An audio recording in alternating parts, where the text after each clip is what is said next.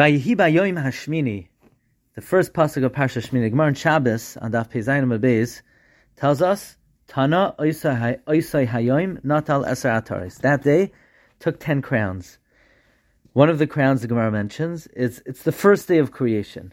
Now, what does that mean? It's the first day of creation. Rashi says it's the first day of creation because it was a Sunday, and Sunday is the first day of creation. Now, that's very unusual. That's not similar at all to the other 9 crowns. The other 9 crowns are something special about that particular calendar date.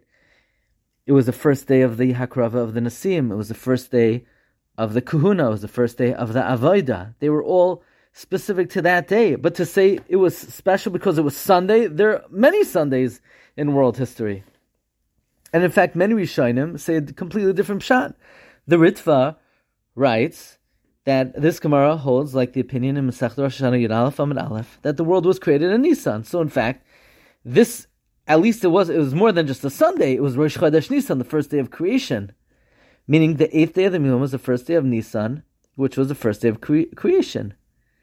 The Ran sort of says both Rashi and the Ritva.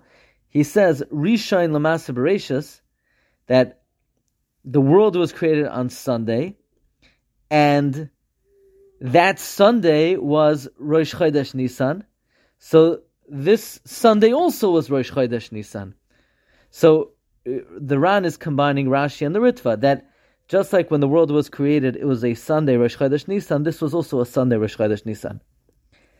But the Maharam Shiff, in his Drushim Nechmadim, printed in the back of Masechta Chulin, and this is quoted in the Sefer Megadim Chadashim, he's bothered by this question.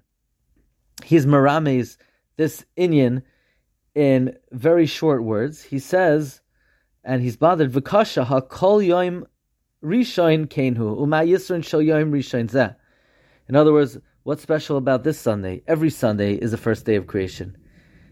And the Maharam Shiff says, quoting the Medrash in Parshas Nasai, that until the Mishkan was erected, the world was wobbly and unstable.